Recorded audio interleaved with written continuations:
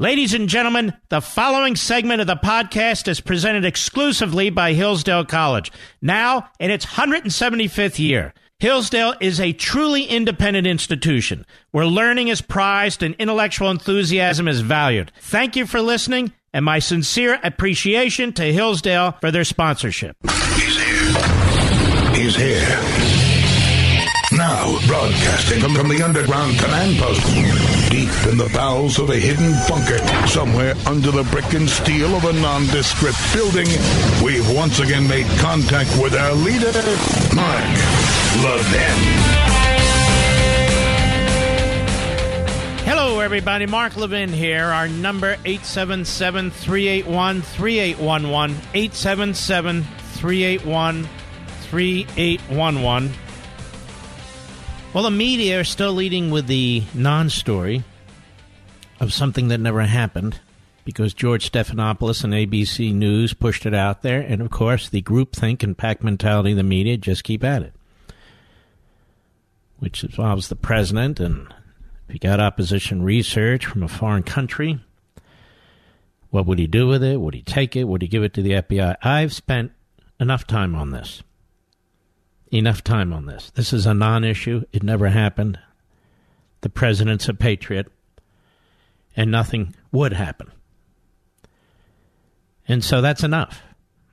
Of course, Nancy Pelosi, as I was on Fox and Friends today, I said her attacks on the president of the United States, calling him a criminal, in essence, is fascistic. And since she's saying fascistic things, then she must be, in some ways at least, fascistic. And the president repeated that today on Fox and Friends, and we will play that for you later since nobody else apparently wants to play it. Have you noticed that, Mr. Producer? They play right after he says, like Mark Levin said, right? But that's all right. But here's what I want to lead with, and we're going to get into Iran, too. But I want to lead with this. You just heard the breaking news that the Department of Justice has issued an opinion and has advised the Department of Treasury at the request of the Department of Treasury for input not to release the president's tax returns. Not to release his tax returns, like I knew they would. That is, I knew that's how they would rule. Now, the opinion is 33 pages. I just finished reading it. You'll hear about it all weekend long from people who haven't read it. It's a brilliant opinion. It's an opinion that will win in court over time, as I believe some of the other subpoenas that have been issued. But I want to read some aspects of this opinion to you because I think it's important, it's educational, and it's fascinating. And this is what you have to do when you stand up to tyranny, the tyranny of these committees and these committee chairmen. And they start by saying the Internal Revenue Code requires that the Department of the Treasury keep tax returns. This relates to you, too. Tax returns and related information confidential, subject to certain exceptions, and makes the unauthorized disclosure of such information a federal crime, a felony. You have asked for our advice about one exception, they write to Treasury, which provides that the Secretary of Treasury shall furnish, quote-unquote, tax return information upon written request from the chairman of the Committee on Ways and Means of the House of Representatives. And as you know, these so-called legal analysts have been repeating this line over and over and over again, and they say that's the end of the thinking. That's the end of the analysis. Well, of course, they're always wrong. On April 3, 2019, the chairman of the House Committee on Ways and Means, Representative Richard Neal, requested the last 6 years of President Trump's individual tax returns, as well as those of 8 associated business entities. He also requested the audit histories and work papers associated with each return. The chairman's request, however, did not make any mention of his long-standing campaign to acquire and publish the president's confidential tax returns. During the prior Congress, Chairman Neal, who was then the committee's ranking member, that is, he was the lead Democrat, repeatedly urged the committee to invoke Section 6103F to make the president's tax returns available to the public, declaring that, quote, committee Democrats remain steadfast in their pursuit to have President Trump's individual tax returns disclosed to the public, unquote. And before the midterm elections, Chairman Neal, as well as other members of his party, promised that if they won a majority in the House, then the chairman would wield his authority to demand the president's tax returns. After becoming chairman, he followed up on his promise by requesting that the IRS disclose the president's tax returns. In lieu of his prior focus on making the returns public, he asserted that the committee required 6 years of President Trump's tax returns because it was, quote, considering legislative proposals and conducting oversight related to our federal tax laws, including but not limited to the extent to which the IRS audits and enforces federal tax laws against a president, unquote. To that end, Chairman Neal claimed that it is necessary for the committee to determine the scope of any such examination and whether it includes a review of underlying business activities required to be recorded on the individual income tax return. The chairman did not explain why, if the committee were sincerely interested in understanding how the IRS audits presidential tax returns, he needed to review President Trump's tax returns for many years before his presidency. Nor did the chairman request any information concerning the IRS's actual policies or practices governing presidential audits or the audit histories for any president other than President Trump. These are exactly the 2 points that I've raised in the past. That shows you how phony this is. That is, there's never been a legislative purpose. In view of these marked discrepancies in the public record, the Treasury Department quite reasonably concluded that Chairman Neal had not articulated the real reason for his request. The chairman's request that Treasury turn over the president's tax returns for the apparent purpose of making them public amounted to an unprecedented use of the committee's authority and raised a serious risk of abuse. As you at Treasury explained, Treasury was committed to complying with the law, but under the circumstances, it questioned whether the chairman's request was lawful. In other words, Congress doesn't have the power to demand tax returns for the purpose of making them public.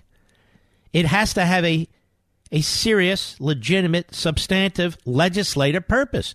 It doesn't have plenary power to investigate people, to get records out of the executive branch, to make them public and so forth.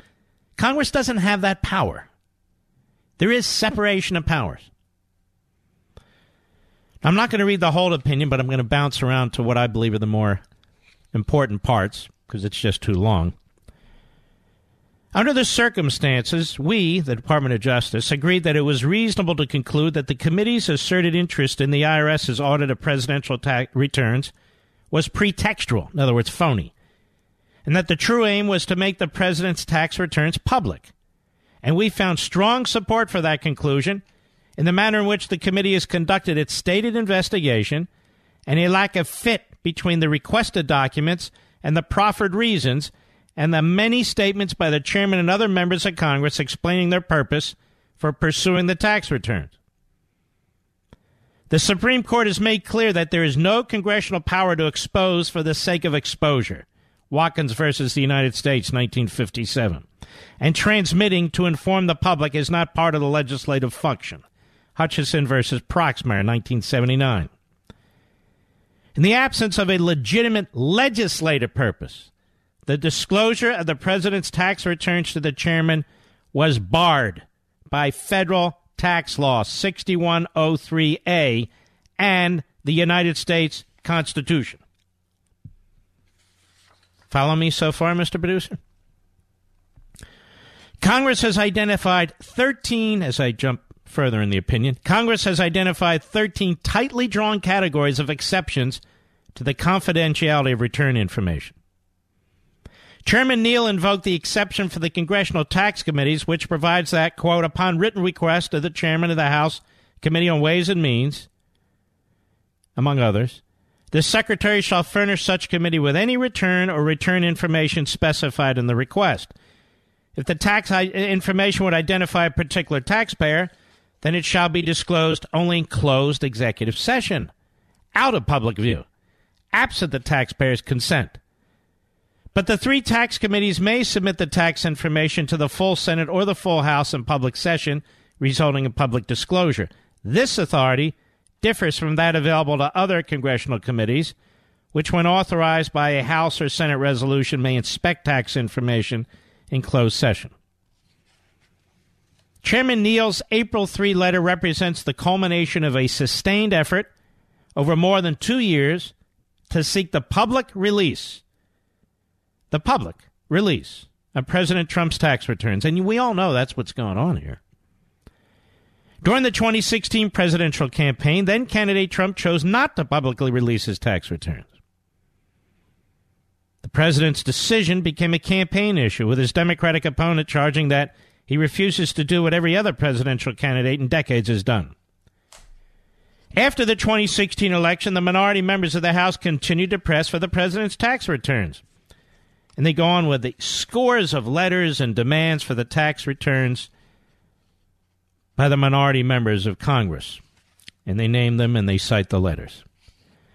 And throughout the rest of the 115th Congress, the House Democrats repeatedly attempted to force the public release of the president's returns. And on April 5, 2017, Minority Leader Pelosi held another press conference about the president's failure to release his tax returns, at which Ranking Member O'Neill acknowledged, quote, "This is not about the law. This is about custom and practice. It's a settled tradition that candidates reach the level of expectation that they're supposed to release their tax forms." And over the next several months, House members offered at least half a dozen privilege resolutions to try and force the release of the tax returns. Now, I want to continue about halfway through the points I want to raise in this 33-page opinion by the Department of Justice, in what the Department of Justice is saying and why this is a rock-solid legal and constitutional response to the rogue and mob-like chairman of these various committees operating under the iron fist of Nancy Pelosi. We'll be right back. Mark Levin.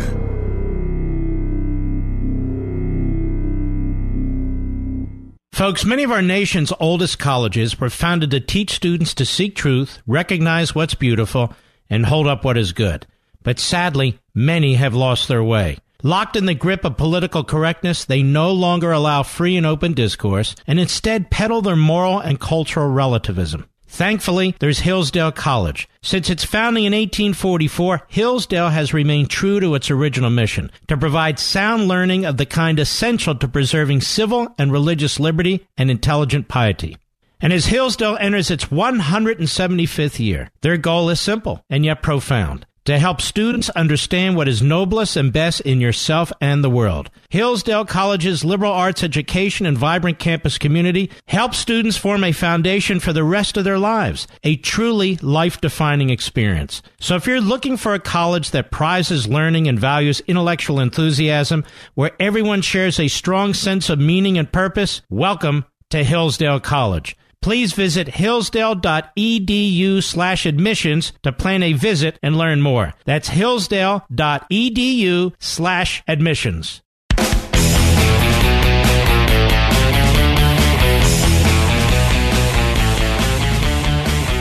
All right, let's continue on our little lesson here on the reasons why Congress, in fact, does not have a right to the tax returns of the President of the United States or individual citizens for the purpose that they've been demanding them. Number one, it's focused on one individual, not even a group of individuals. Number two, there's no legislative purpose. They didn't ask for the tax returns of Obama or Clinton or anybody else. And the purpose is to put these tax returns out in the public eye. The president, when he was a candidate, chose to run and told the American people, I'm not releasing my tax returns. Nancy Pelosi won't release her tax returns either. In fact, nobody other than I asked her to release her tax returns, but she won't do it. Shortly before the midterm elections, writes the Department of Justice this evening, Minority Leader Pelosi and Ranking Member Neal promised that they would continue their pursuit of the president's tax returns if their party won a majority in the House. In October 2018, Leader Pelosi stated that demanding the president's tax returns is one of the first things we do. That's the easiest thing in the world. And Representative Neal said he intended to get the documents if he became chairman of the committee. He did, however, express some hesitation about precisely how he'd proceed, conceding that this has never happened before, so you want to be very meticulous. But you see, ladies and gentlemen, they want to know how the IRS processes the tax returns of presidents. But it's never happened before. And the IRS has been around a long time. After the Democrats won the majority in the midterm elections, incoming Speaker Pelosi predicted that the Ways and Means Committee would pursue the tax returns, but she cautioned that securing them is a little more challenging than you might think. So to sum up, throughout 2017 and 2018, Chairman Neal and other members of Congress made clear their intent to acquire and release the president's tax returns publicly. They offered many different justifications for such an action, suggesting that releasing the returns would honor tradition, show what the Russians have on Donald Trump, reveal a potential Chinese connection, inform tax reform legislation, provide the clearest picture of his financial health, and expose any alleged emoluments received from foreign governments. But oversight of, quote, the extent to which the IRS audits and enforces federal tax laws against the president, unquote, had never been the focus of their previous demands. On April 3, 2019, Chairman Neal announced that the committee had completed the necessary groundwork for a request of this magnitude, that he felt certain we are within our legitimate legislative, legal, and oversight rights. And 2 days later, he explained that the committee had constructed a case, quote unquote, for the tax returns that he hoped, quote, would stand up under the critical scrutiny of the federal courts. After the Treasury Secretary informed Chairman Neal that he would consult with the Department of Justice about this novel request, listen to this. The chairman advised that the executive could not second-guess the motives of the committee or its reasonable determinations regarding its need for the requested tax returns and return information. When I said last night, and when I said this morning, that Pelosi and her minions are fascistic, I'm not kidding. So in other words, the executive branch can't question a request from a committee chairman in the House of Representatives? Where's that written? Nowhere. In Chairman Neal's view, the committee was entitled to a presumption of regularity and, quote, concerns about what the committee may do with the tax returns or return information are baseless, unquote. And he set a new deadline, April 23, to provide the requested tax returns and return information. Because Congress may only conduct investigations to further a legitimate legislative purpose, as they wrote at the Treasury Department, congressional investigations ordinarily begin with a legislative purpose, and that legislative purpose defines the scope of the documents that are pertinent to the committee's investigation. But here, by the committee's own admission, the committee's investigation began in the opposite direction. The committee started with the documents it planned to obtain and release, that is, the president's tax returns, and then it sought, in Chairman Neal's words, to construct a case for seeking the documents that would appear to be in furtherance of a legitimate legislative purpose. The committee knew that exposure for the sake of exposure would not be a legitimate purpose, as the Supreme Court has ruled in the past. So the committee could no longer rely upon prior statements to that effect. A little bit more after the bottom of the hour. You'll be better informed than any other person on the face of the planet, particularly those whose eyeballs are glued to the TV. They won't know what the hell's going on. But you will. And you'll know that the president is on firm footing and that the Democrats in the House continue in a fascistic pattern. I'll be right back. Every human being has a common problem. How do I live well? Our happiness and well-being depends on how we answer that question. Hillsdale College President Larry Arnn argues that the best book ever written on this subject is Aristotle's Nicomachean Ethics. And a new free online course from Hillsdale College shares Aristotle's teachings that will help you lead the most complete, happy life possible. Register for this free course, Introduction to Aristotle's Ethics, How to Lead a Good Life, featuring lessons from the greatest self-help book ever written at levinforhillsdale.com. In just 10 on-demand videos, each only 30 minutes long, you'll learn how to confront the chief obstacles to happiness and make the choices that build good character. Aristotle presents a guide for securing a virtuous life. And if you take this free course from Hillsdale and heed Aristotle's advice, your life will change for the better. You can learn how to lead a good life just as every Hillsdale College student does. It's yours for free at levinforhillsdale.com. That's Levin for Hillsdale.com. Mark Levin, tough as hell. That's why I like Mark Levin. And I'm not sure a lot of people like him. He's tough as hell. But I like him. I love him. Call in now. 877-381-3811. All right. To wrap up our little constitutional and legal lesson here, which the so-called legal analysts will never discuss with you in any serious way, the plain language of 26 U.S.C. 6103 F1 does not require a tax committee to provide any purpose in support of its request for tax information. Yet the committee has repeatedly labored to justify its request for 6 years of the president's returns. The committee's perceived need to articulate such a justification reflects the fact that the United States Constitution limits the power that Congress may confer upon its agents. Because each house establishes congressional committees solely to carry out its legislative functions, the committee may request confidential information from the executive branch only to further a legitimate legislative purpose. What they're saying is, regardless of what the statute even says, that's the Constitution. While the executive branch should accord due deference and respect to a committee's request, the committee's stated purpose in the April 3 letter blinks reality. It is pretextual. No one could reasonably believe that the committee seeks 6 years of President Trump's tax returns because of a newly discovered interest in legislating on the presidential audit process. The committee's request reflects the next essay in a long-standing political battle, over the president's tax returns. Consistent with their long-held views, Chairman Neal and other majority members have invoked the committee's authority to obtain and publish these returns. Recognizing that the committee may not pursue exposure for exposure's sake, however, the committee has devised an alternative reason for the request. And the committee's request presents a stark legal question. When faced with a congressional request for confidential taxpayer information, must the Treasury Secretary close his eyes and blindly accept a pretextual justification for that request? Or must the Secretary implement the statute in a manner faithful to constitutional limitations?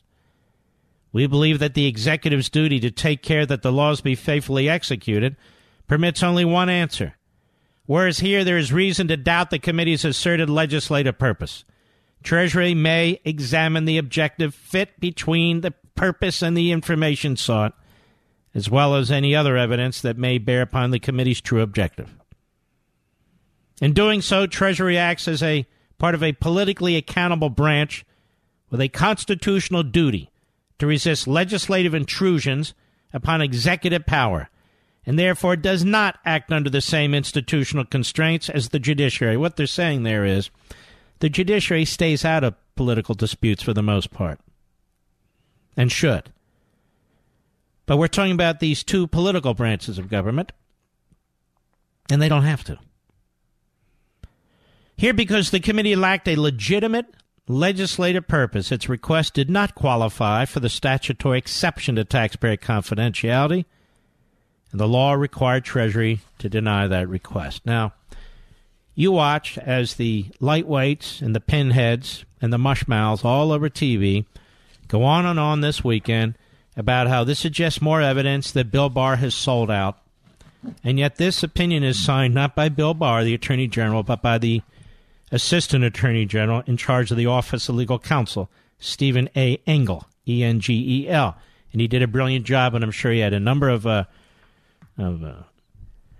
long-time brilliant attorneys in the Office of Legal Counsel assisting with much of the work. So there you are, ladies and gentlemen. That's the bottom line. There's no legislative purpose, that's obvious. And you can't just single out somebody and say, we want your tax returns to make them public. What do they think, this is some kind of fascist regime? And I'll keep using that word because it annoys the left. But it's true, isn't it? Now, ladies and gentlemen, I must confess, and I have to tell you the truth about this. It's embarrassing to watch Jim Acosta try to hawk his book, isn't it, Mr. Producer? He went to some kind of book signing the other day, didn't he? And almost nobody showed up. In fact, as the article was written, it said there were more pens than people. And as those of you who go to my book signings know, we sit there for 6 hours, perhaps 6.5, 5.5, depending, and sign thousands and thousands of books. And yet Jim Acosta's book is not resonating. Why is that, do you think? Why do you think that is? Well, part of the reason is people know who Jim Acosta is. And you know what this book is? It's a memoir. It's the Jim Acosta memoir. And Jim Acosta's Superman. And Jim Acosta as the defender of the Constitution. It's a perverse book. Written by an individual who is an egomaniac and obviously unhinged in many respects, in my opinion. And we're going to have a little fun with this because our friends at Newsbusters, Curtis Houck, unfortunately, he painstakingly had to go through the book, which, of course, no right-thinking person would do unless they're paid to do it. And he found some really pretty over-the-top and hilarious in a sick kind of way quotes out of the book. But Jim Acosta was on my friend Hugh Hewitt's show yesterday, and he wants all you Republicans out there to know he wrote this book for you. This book about himself, he wrote for you. Cut 16, go. You know, some folks may accuse me of writing this book for the resistance. I'll tell you, if you read this book, I'm writing this book also for the Republicans because I really feel, you know, deep down in my heart that, you know, Republicans are just as patriotic as everybody else, and they want a country handed off to the next generation. He believes in his heart. Republicans are just as patriotic as everybody else, folks. And so he's there to defend not only the country and Democrats, but Republicans, too. Because he knows you Republicans are patriotic, and, of course, Jim is our leader. Go ahead. You and I grew up in a country where our parents and grandparents used to say, I want to give to my kids and my grandkids a better country than the one I got. And are we even trying to do that anymore? What does this mean? He's supposed to be a reporter, ladies and gentlemen. He's supposed to be a professional journalist. He's supposed to be reading, providing the news. That's what he's supposed to be doing. If he's worried about saving the country, he's clearly on the wrong side of events. You want to be part of the old Patriot press, that's fine, but you're not, Mr. Acosta. You're really quite bizarre, quite frankly. Go ahead. I hope so, but we're not going to be giving the next generation a better country if it's a place where folks are, one segment of the population is referred to as the enemy of the people. President doesn't refer to a segment of the population as the enemy of the people. That would be the people on the left, including people in the press. We refer to the president's voters and supporters as neo-Nazis and white supremacists and all kinds of names. And that occurs on your own network, Mr. Acosta, on CNN. And I've never heard you speak out against it.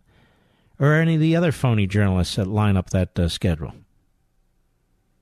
In fact, you're the ones who bring in these guests. Go ahead.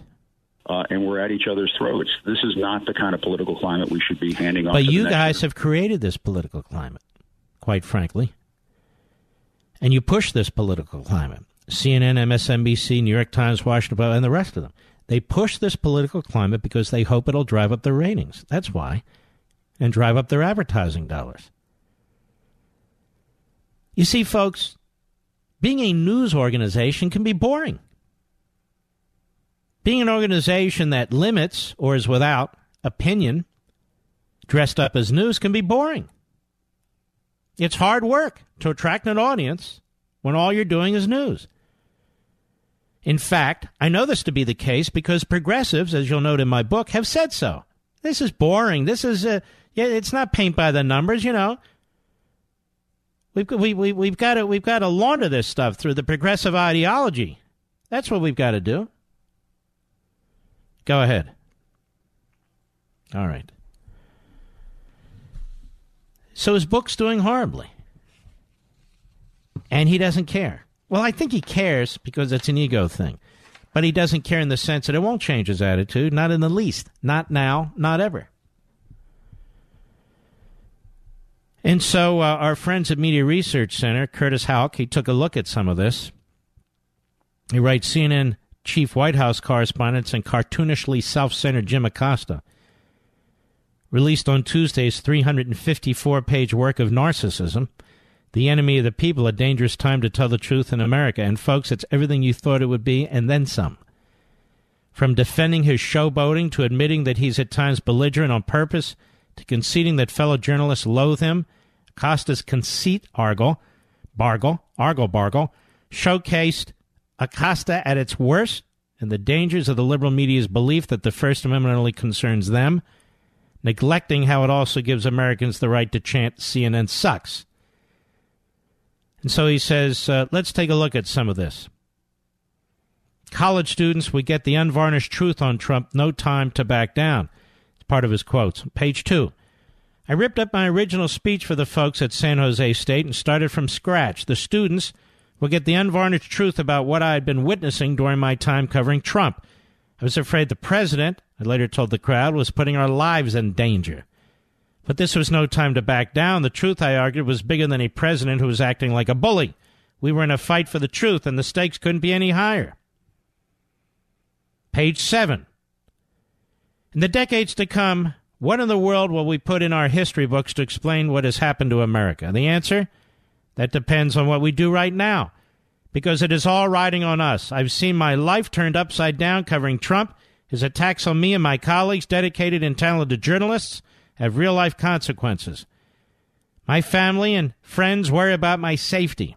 I hope at the end of the day the sacrifice will be worth it. No, I know it will be. This is really weird. I'm just saying. Doesn't this sound weird, Mr. Producer? And the great difference, again, between my book and his is my book's not about me. I don't believe the word I is anywhere in there except maybe in the acknowledgments or in the introduction. Other than that, you won't see the word I. More on Jim Acosta's book. The American public seemed to agree. Ever since that moment at the press conference, people were walking up to me to thank me. At the airport, at the train station, at the grocery store. Yeah, liberal Democrats who hate Trump, you idiot. Page 43. With the public split on its new president, Trump was doubling down on his attacks on the news media at a sacred site, a spot where CIA officers are memorialized for their sacrifices to their country, for defending the same democracy that was supposed to protect a strong, free press in America. To the amazement of many in the room, and certainly to many around the world, there was some applause for Trump's latest broadside against journalists. Like so many episodes to come in this new administration, it was at once both stunning and disturbing. Page 145, standing at lectern and brazenly lying to the press is the stuff of despots and dictators. Honestly, it sounded more like something that would have happened back in my dad's native country of Cuba. Page 186, this time, however, a few Trump aides stood right in front of me and began shouting in my face to drown me out. It was an absurd scene, straight out of a totalitarian country like China, not the United States. And he goes on. Now, up to this point, a chorus of critics at a variety of news outlets had advised me against my taking the bait from the president and responding to his fake news attacks. Trump, they argued, was luring the press into a trap. He wanted to troll and trigger outraged journalists, provoking them into a fight, one that he would always win. These critics complained, in my view, the Monday morning quarterbacks were wrong. Trump had crossed a clear, bright line. This was un-American. This should not go unchallenged. There's a little more I want to read. I think this guy's a psycho, Mr. Producer. Look at the opinion he has of himself. It's a psycho. I say that with all due respect, of course. That's just my opinion. More on Jim Acosta. I'll be right back. Mark Levin.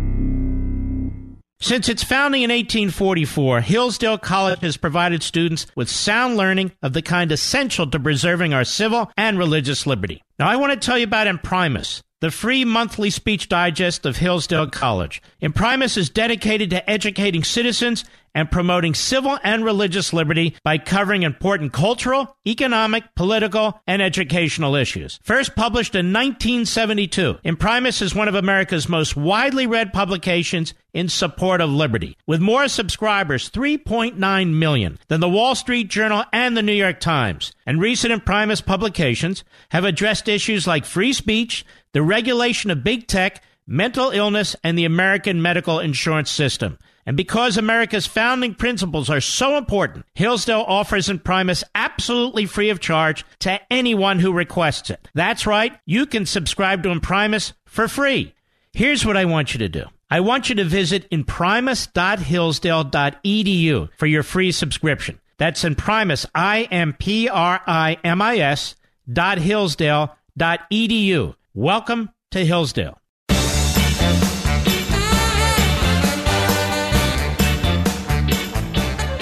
Finish up here because we don't need to spend the second hour on Acosta, but I just think this is laughably narcissistic. I mean, this is why these people are incapable of reform or circumspection. In the Acosta book, he says when we interrupt or try to poke at certain vulnerabilities in a press secretary's argument, it's for the purpose of ferreting out information that may well be vital to the American people. When journalists dig and talk to sources who in some cases will disclose what they know only anonymously, it's not for the purpose of behaving as political activists, as so many critics have alleged. It's to find the truth. So call me a showboater or a grandstander or fake news. I will go to my grave convinced deep down in my bones that journalists are performing a public service for the good of the country. The country is better off with reporters in the White House briefing room asking hard questions, even if we sometimes sound a little bit over the top. That noise is the sound that a healthy, functioning democracy makes. Is his head as big as it seems? One thing that April and I, she's another leftist, had in common was that Sean Spicer was making things personal with both of us. To April, I became her brother from another mother, and she is an African-American woman. April was my sister from another mister. She and I had something else in common. We were both beginning to receive death threats, and at levels we had not experienced before. April would later confide that she had the FBI on speed dial, page 112. I told you before that it's an unfortunate fact that most of us in public life get death threats. And I would suggest to Mr. Acosta, I wonder how many death threats the president gets as a result of the coverage at CNN and MSNBC and some of these other places that call him Hitler and Stalin and a white supremacist and all the rest. So this goes on at some length. It is it's kind of embarrassing, as I started out. It's a memoir. It's Jim Acosta against the world. It's Jim Acosta, Mr. America. It's Jim Acosta defending us from a tyrant and promoting freedom of the speech, freedom of speech, and freedom of the press. This is the problem, isn't it, ladies and gentlemen? Professor Daniel Boorstin, one of my favorites, I told you, in 1961, his book on pseudo-events, became the head of the Library of Congress. He had this jerk pegged. This is a pseudo-journalist pushing pseudo-events. He's a clown. I'll be right back.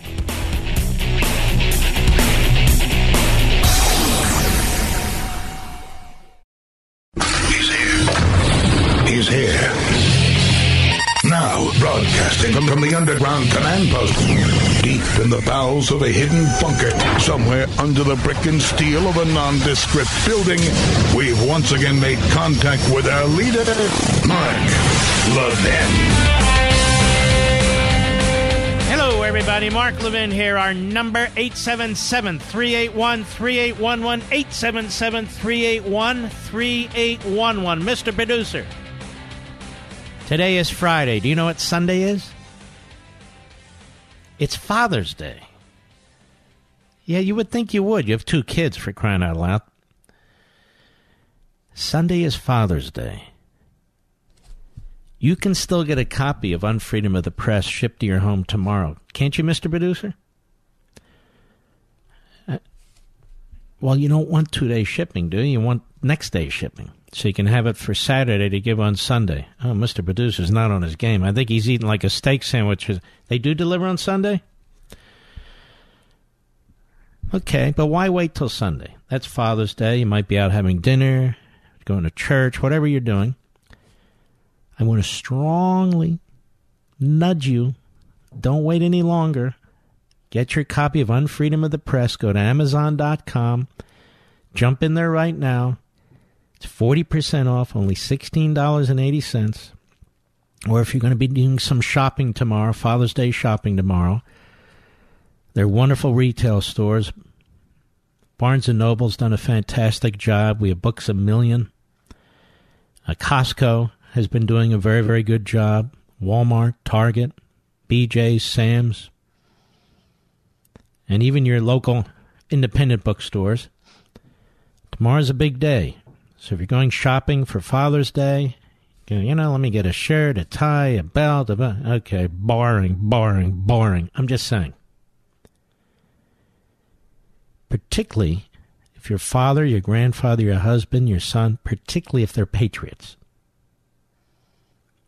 This book is not about me. It's not like Jim Acosta. It's called Unfreedom of the Press. Unfreedom of the Press. And you've seen me on TV, you've heard me on radio talking about it. And I can't really convey to you in an adequate way. I can give you a flavor for it in an adequate way what's between the covers of this book.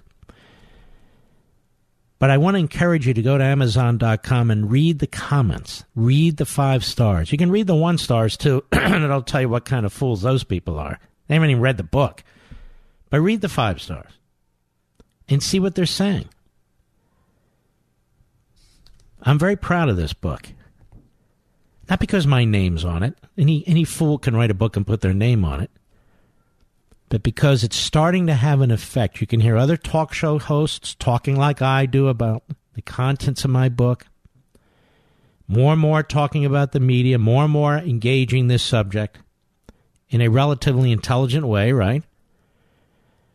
Even more and more people on TV doing exactly the same thing. More and more politicians doing exactly the same thing. And this is really for the country. That is, it's about the First Amendment. Freedom of the press is about really freedom of speech. And we need to right this ship.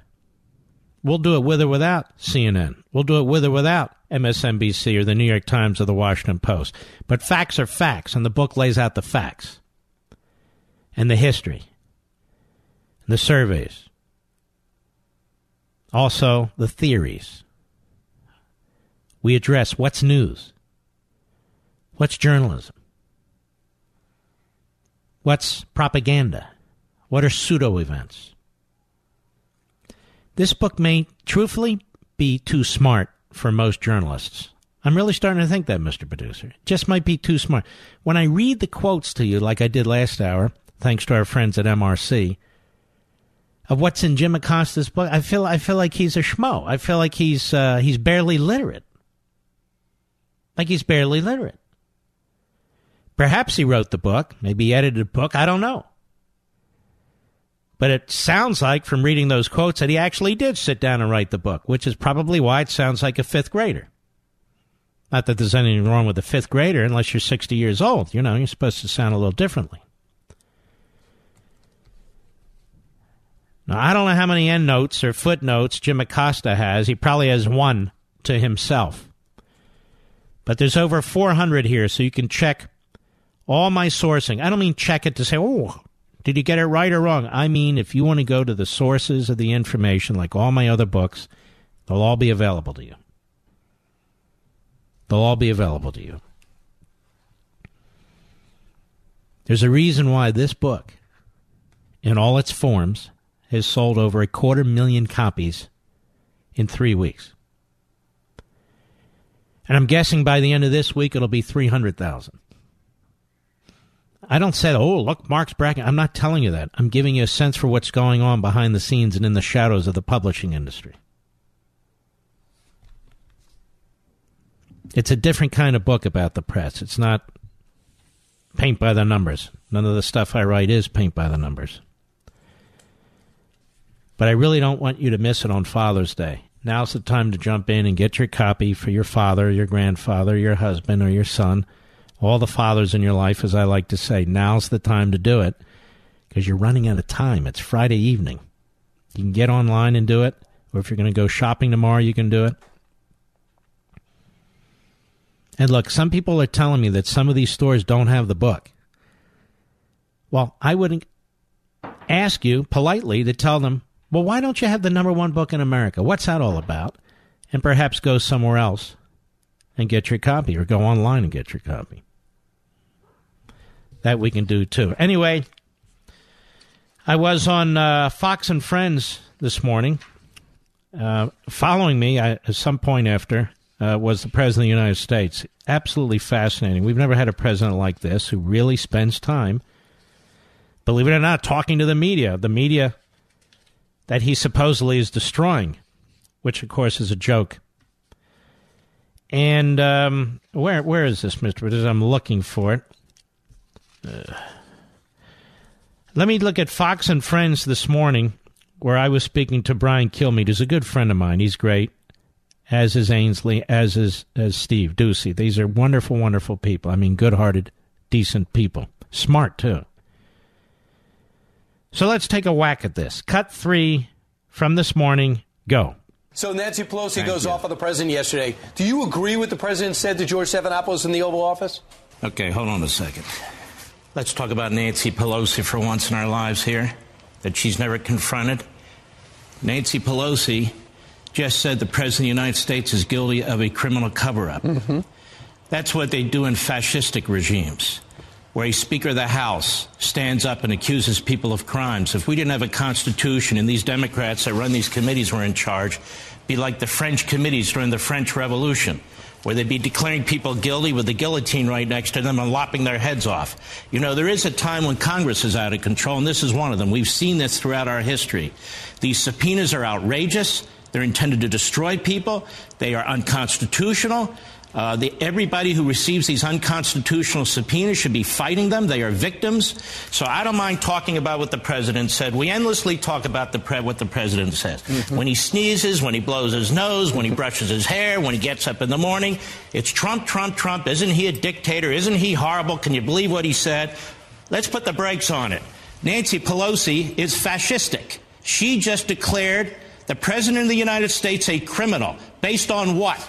No due process, no court case, no indictment. She stands up there and she announced the president of the United States a criminal. Nadler announces the president of the United States is a criminal. These are the worst kinds of demagogues who are representing the mob, their base. They've taken over the House of Representatives for their own political purposes. Mark, how quickly they forget. In October of 2017, this was the headline of the Washington Post. Clinton campaign, DNC, paid for research that led to Russia dossier. And then Brian Fallon said to the Washington Post that same month, he was the ex-Clinton staffer, he said, the first I learned of Christopher Steele or saw any dossier was after the election. But if I had handed it last fall, I would have had no problem passing it along and urging reporters to look into it. Opposition research happens on every campaign. And here you had probably the most shadowy guy ever running for president. And the FBI certainly has seen fit to look into it. I probably would have volunteered to go to Europe myself to try and verify if it would have helped get more of this out there before the election. Your thoughts? Well, these people are liars and they're hypocrites. Of course, look at that. He would have done he would have done that dirty work in 2 seconds. And the fact of the matter is Hillary Clinton and the DNC did it.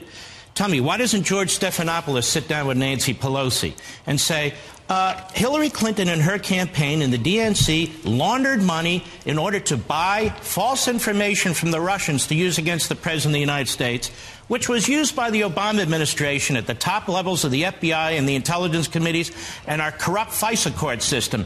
Tell me, Nancy Pelosi, do you agree with that? I mean, that's a fact. It's not a hypothetical. The President of the United States has never taken information from foreign governments.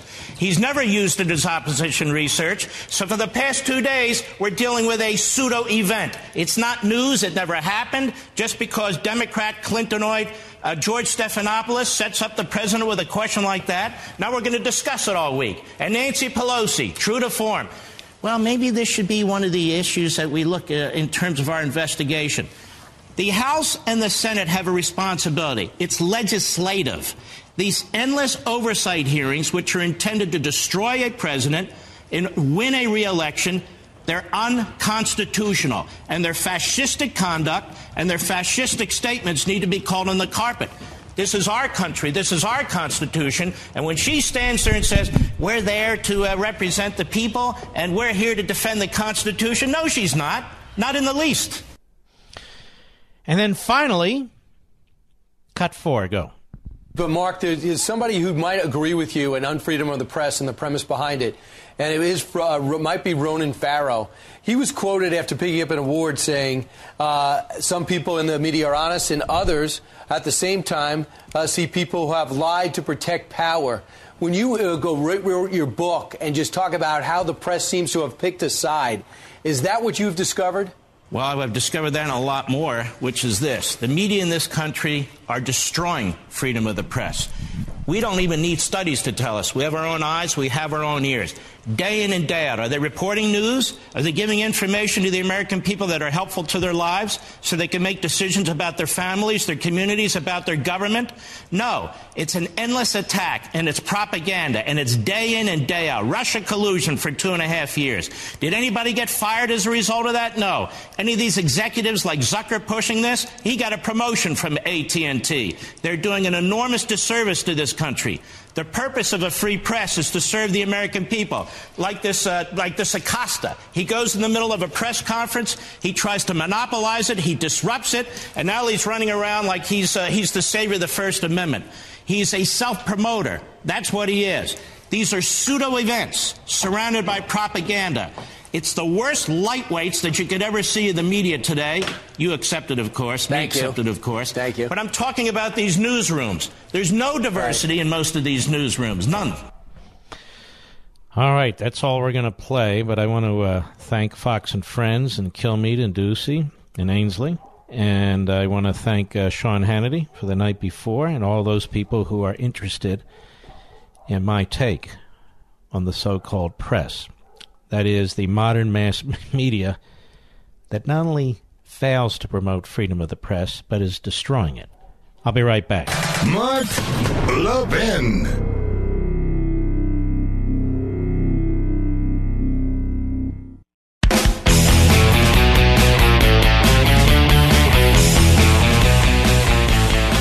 President of the United States, shortly after I was on Fox and Friends, he was on Fox and Friends. Obviously, he's the big draw. And he's fascinating to me when he talks to the media and so forth. I mean, we've never seen a president willing to be so available to the media. We don't have any more press conferences. Well, you can thank Acosta for that. But you do get access to the president. You get access to the president far more often than you ever got access to Barack Obama, who would do his filibuster thing. And so Ainsley Earhart asked the president a question. Let's go. Cut 5, go. Mr. President, was there a criminal cover-up? Well, you know what? I'll go with what Mark Levin said, because nobody could say it better. It's a fascist statement. It's a disgraceful statement. Stop right there. All day long, they've played the president's response, and they've cut out that portion. Have you noticed that, Mr. Producer? All over TV today. All over TV. Newsrooms all over, even our friends. They cut out that part, and they pick it up right here. Go ahead. I call her Nervous Nancy. She's a nervous wreck. And I'll tell you what, for her to make a statement like that is outrageous. Her party got caught spying. I mean, if you look at what happened, Hillary Clinton, with the money that ultimately went to Russia for the fake dossier, that total fake pile of stuff, that money gets paid. And by the way, the amount of money that was paid, and was paid by Hillary Clinton and the DNC, and it went to Russia. That's the criminal. And when you look at what happened in terms of the campaign, when you look at what happened in terms of the spying, she never mentions that. Isn't it amazing that constantly, every day, somebody gets a letter, come into Congress, because, it's like death. And by the way, he means a subpoena, a letter for a subpoena. Go ahead. Wounds. And I will tell you, it's so unfair what they're doing, and I really think that people are wise to it. But when Nancy Pelosi makes a statement like that, she ought to be ashamed of herself. It's a disgrace. Now, you have some people in the media, including this format, who are trying to twist what the president said when he was asked by George Stephanopoulos, the Clintonoid, the president of the United States, if you got, information from a foreign country. What would you do with it? Some of these guys just think they're so clever. Well, this, and the president meant that. The president answered it the right way. I mean, essentially what he said early on was, look, I'll look at it. It's opposition research. If there's something in there that should go to the FBI, I'll give it to the FBI. I might do both. It's a perfectly good answer. It's not a trick answer. It's not to set up the media. It's a perfectly good answer. Cut 6, go. I've had a lot of support. First of all, I don't think anybody would present me with anything bad because they know how much I love this country. Nobody's going to present me with anything bad. Number two, if I was, and of course you have to look at it, because if you don't look at it, you're not going to know if it's bad. How are you going to know if it's bad? But of course you give it to the FBI or report it to the Attorney General or somebody like that. But of course you do that. You couldn't have that happen with our country, and everybody understands that. And I thought it was made clear. In fact, I actually said at the beginning, I think I said I'd do both. But how are you going to, if you don't hear what it is, you're not going to know what it is. I mean, That's how can you report how something do you know it's bad if you don't listen to it? So, Mr. President, no, they say, he would accept it. Well, if I don't listen, you're not going to know. Now, if I thought anything was incorrect or badly stated, I'd report it to the Attorney General, the FBI. I'd report it to law enforcement. Absolutely. People are saying he's backpedaling. He's not backpedaling in the least. Just listen to what the man says. Stop trying to twist it. Just listen to what the man says. It's like Charlottesville. Listen to what the man says. Listen to what he says, his intent, and the context. It's perfectly rational. I'll be right back. With a daily fake news dump pouring through your TV, mobile phones, and computers, you may have missed some real news like the recent study in the journal Cell Metabolism. Scientists suspected a correlation between growing rates of obesity and processed foods, but what this study discovered was that these foods also appear to lead people to overeat. Here's the bottom line. You need fresh fruits and vegetables in your diet, which is why I recommend that you start taking Field of Greens by Brickhouse Nutrition. Just one scoop of Field of Greens has a full serving of real USDA-certified organic fruits and vegetables.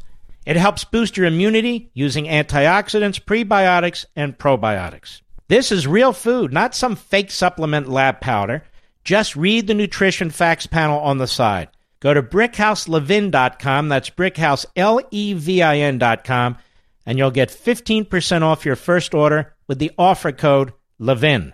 You know you're not going to start cooking fresh fruits and vegetables, so let's not pretend. Just get 1 full cup of fruits and 1 full cup of vegetables every day with Field of Greens. Go to BrickhouseLevin.com, BrickhouseLevin.com, offer code LEVIN.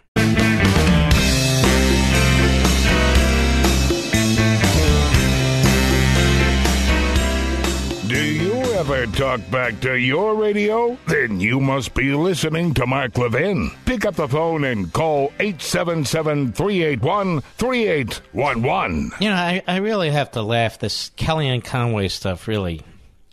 She violated the Hatch Act, ladies and gentlemen. Did Lanny Davis violate the Hatch Act? Did George Stephanopoulos violate the Hatch Act? I go down the list of the leftists over and over. Did Hillary Clinton violate the Espionage Act? Oh, yes. Thousands of times.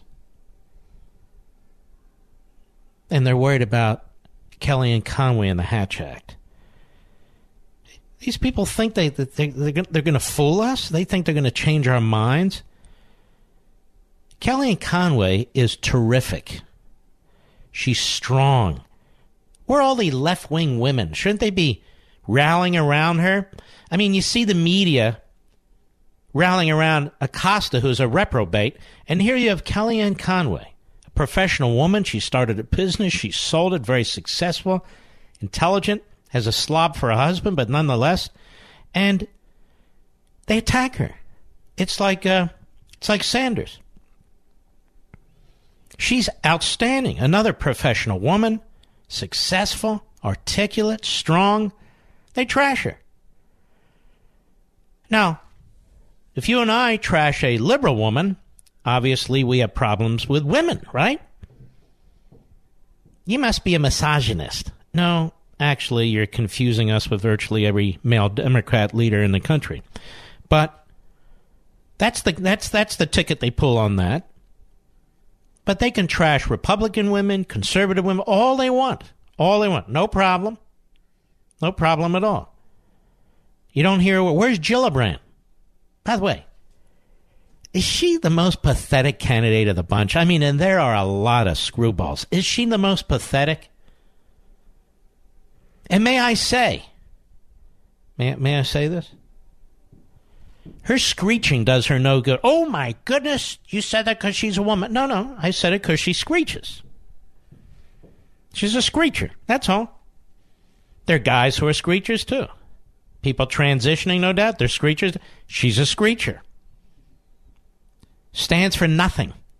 It's like Cory Booker, stands for... half of them have changed their positions. I heard one jerk, Democrat consultant, but that means they've grown. You have a problem with it? They haven't grown, you idiot. They're chameleons. You know, since the beginning of the year, I've been warning you about the effort by the left to bring about socialized medicine. And the fact is, that's exactly what they're doing.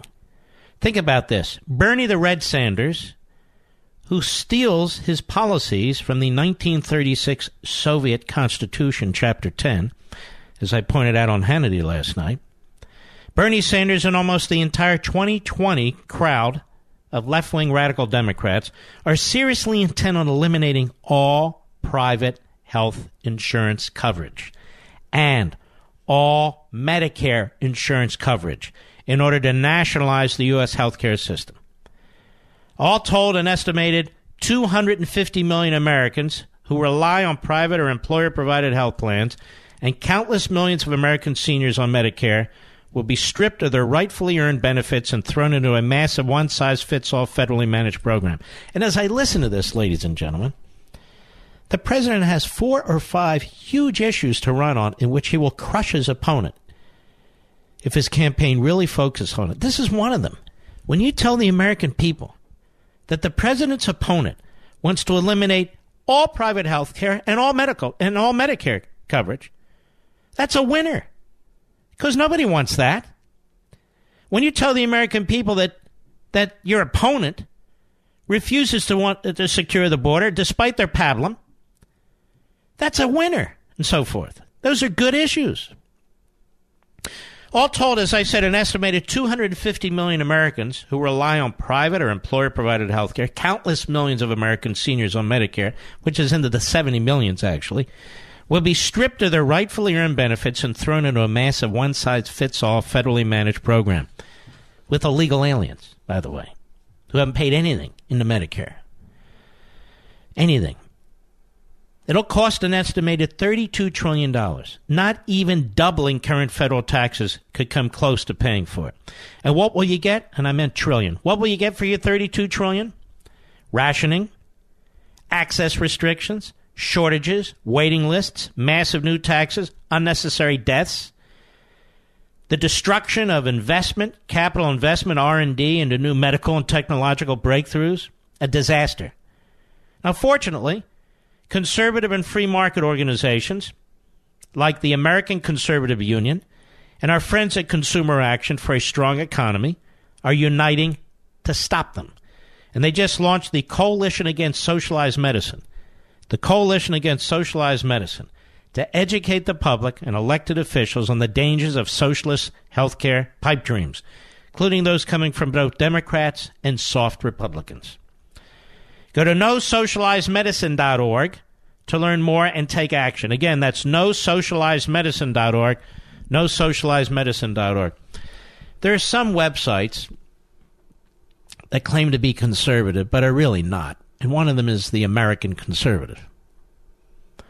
And one of their writers is Daniel Larison. I don't know who the hell Daniel Larison is, and you don't either, but I want to point it out. And he writes a piece, Pompeo's Big Nuclear Deal Lies. See, ladies and gentlemen, Iran is on the move. The Islamo-Nazis want to MIRV their missiles, put on nuclear warheads. They don't make any secret of it. They've killed hundreds and hundreds of Americans, and they want to kill thousands and thousands more. So I did the interview of Secretary Pompeo, an extremely bright man, a patriot, who was head of the CIA and now is head of the State Department and is serving the president very, very well. And Iran's on the move. Iran is blowing up oil tankers. Iran is our enemy. Just listen to them. They'll tell you that. So here's how this clown, Daniel Larison, begins his piece at the American Conservative. It's not the American Conservative. It'll be called the America Code Pink website. Pompeo was on the Mark Levin show yesterday, and he gave this ridiculous answer to one of Levin's unhinged questions. Question. Let me move to Iran. Now, this is a terrorist state. This has been a problem since I was in the Reagan administration, obviously, and even before, during the Carter administration. They've just gotten more aggressive. They're conquering neighbors. They're inciting terrorist activities.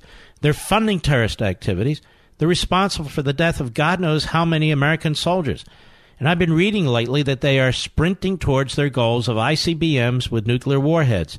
Do we know anything more about this? So that's an unhinged question, you see. According to low IQ Daniel Larison, if that is his name.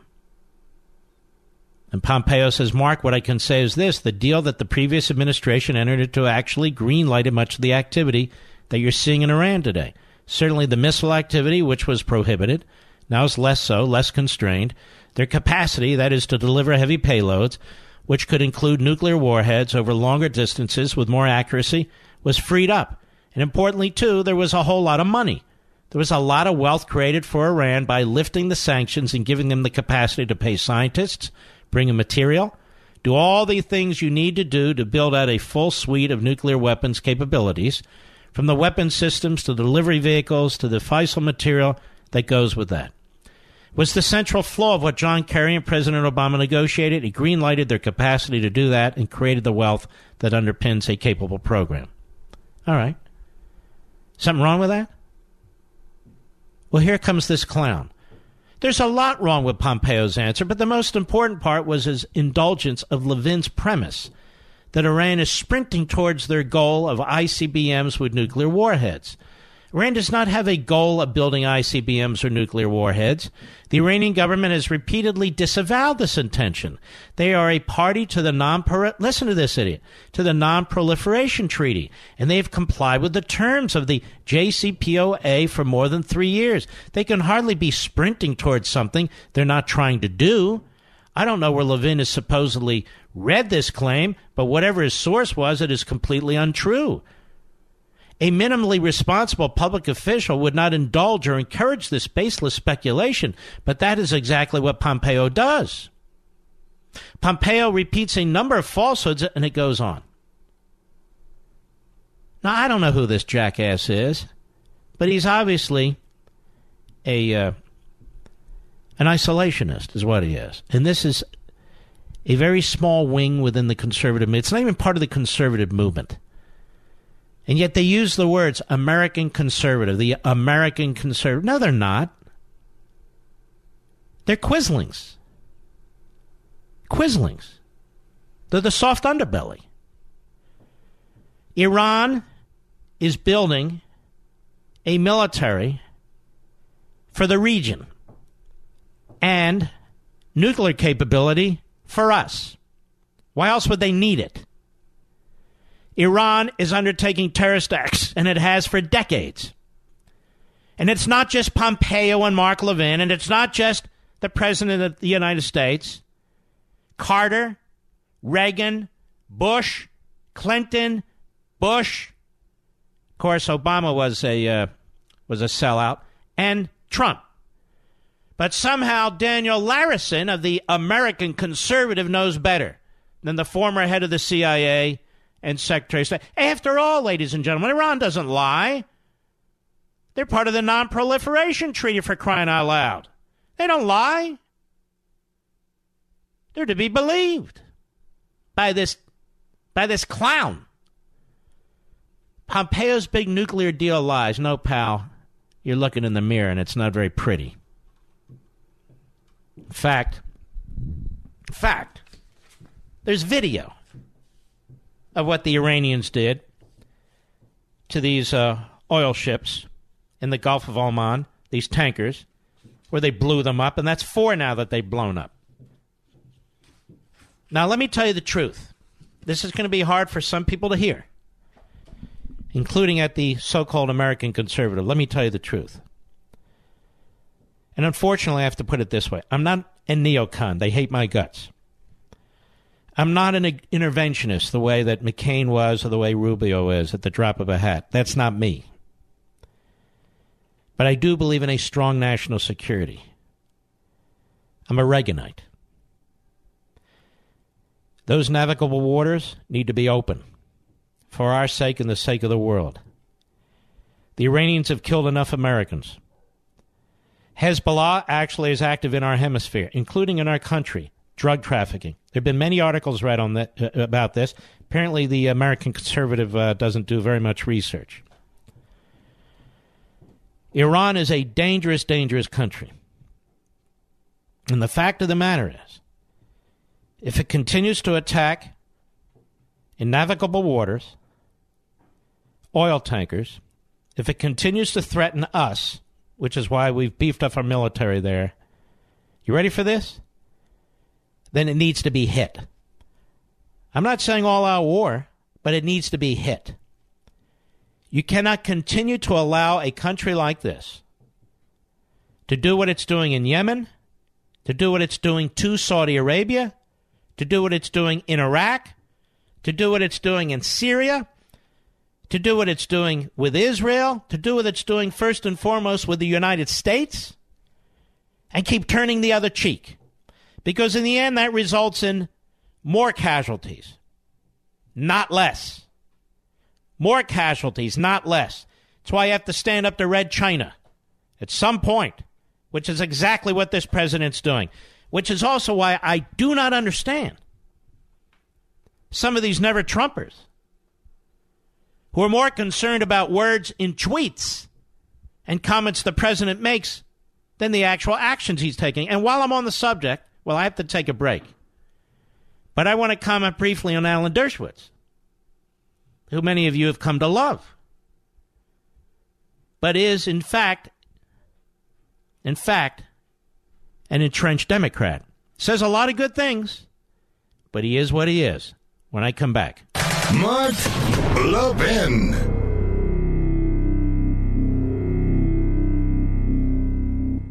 If you have a moment, I want you all to go to BrickHouseLevin.com. Just go there and click on the Buy Now button so you can read the reviews. Over 1,200 5-star reviews, I might add, but this one caught my attention from Steve in Denver. I'm upset with Mark because he's got me hooked on Field of Greens. What a great product. Thank you, Brickhouse, for your amazing product and great customer service. I'm a monthly subscriber and I won't live without it. And you're welcome, Steve, and subscribing is smart. You save money that way. Field of Greens is made with real USDA organic fruits and vegetables and helps boost your immunity using antioxidants, prebiotics, and probiotics. Plus, they offer a 100% satisfaction guarantee or your money back. Go to BrickHouseLevin.com or call 833-RING-BHN. Get 15% off your first order with promo code Levin. That's BrickHouseLevin.com or call 833-RING-BHN, promo code Levin.